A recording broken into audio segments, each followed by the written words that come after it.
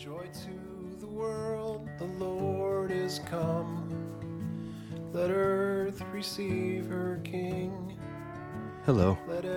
Welcome to this audio edition of the Advent Pillar Journal. My name is Jonathan Gabhart. This Advent we look, wait, hope, long for more, long for better, long for the coming Messiah as we wonder together how beautiful the world could be. But first, listen to these words from the book that lights our path. From Psalm 62. For God alone my soul waits in silence, for my hope is from Him. He alone is my rock and my salvation, my fortress, I shall not be shaken. On God rests my deliverance and my honor, my mighty rock, my refuge is in God. The word of the Lord.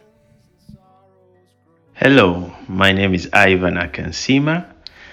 I'd like to take a few seconds and share a devotion on Psalm 62 and about how beautiful this world created by God is.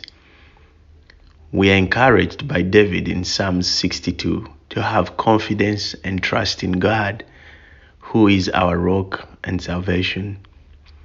David repeatedly uses the symbol of the rock because God is a secure defender of His beautiful creation. The rock, who is Jesus Christ, secures the space in our preoccupied lives to have time to wait silently for Him from whom our salvation comes. Jesus Christ, who became incarnate, is also our rock, a symbol of steadfast love and salvation, a defender of our faith by His word, because He is seated at the right hand of God and intercedes on our behalf, which is indeed an act of His everlasting love. Therefore, it is beautiful to meditate on the assurance we have in Christ Jesus, that through the power of the Holy Spirit, our hope in this world is guaranteed. Even though we are in the world, we are not of the world. Even though sin lingers, but through the righteousness of God, the world is made beautiful, and for God's grace and love to reach all people.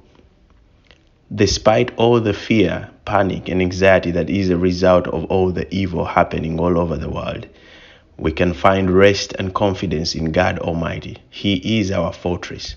We are not shaken. We are secured. He is our refuge, the rock. He rewards everyone according to what they do.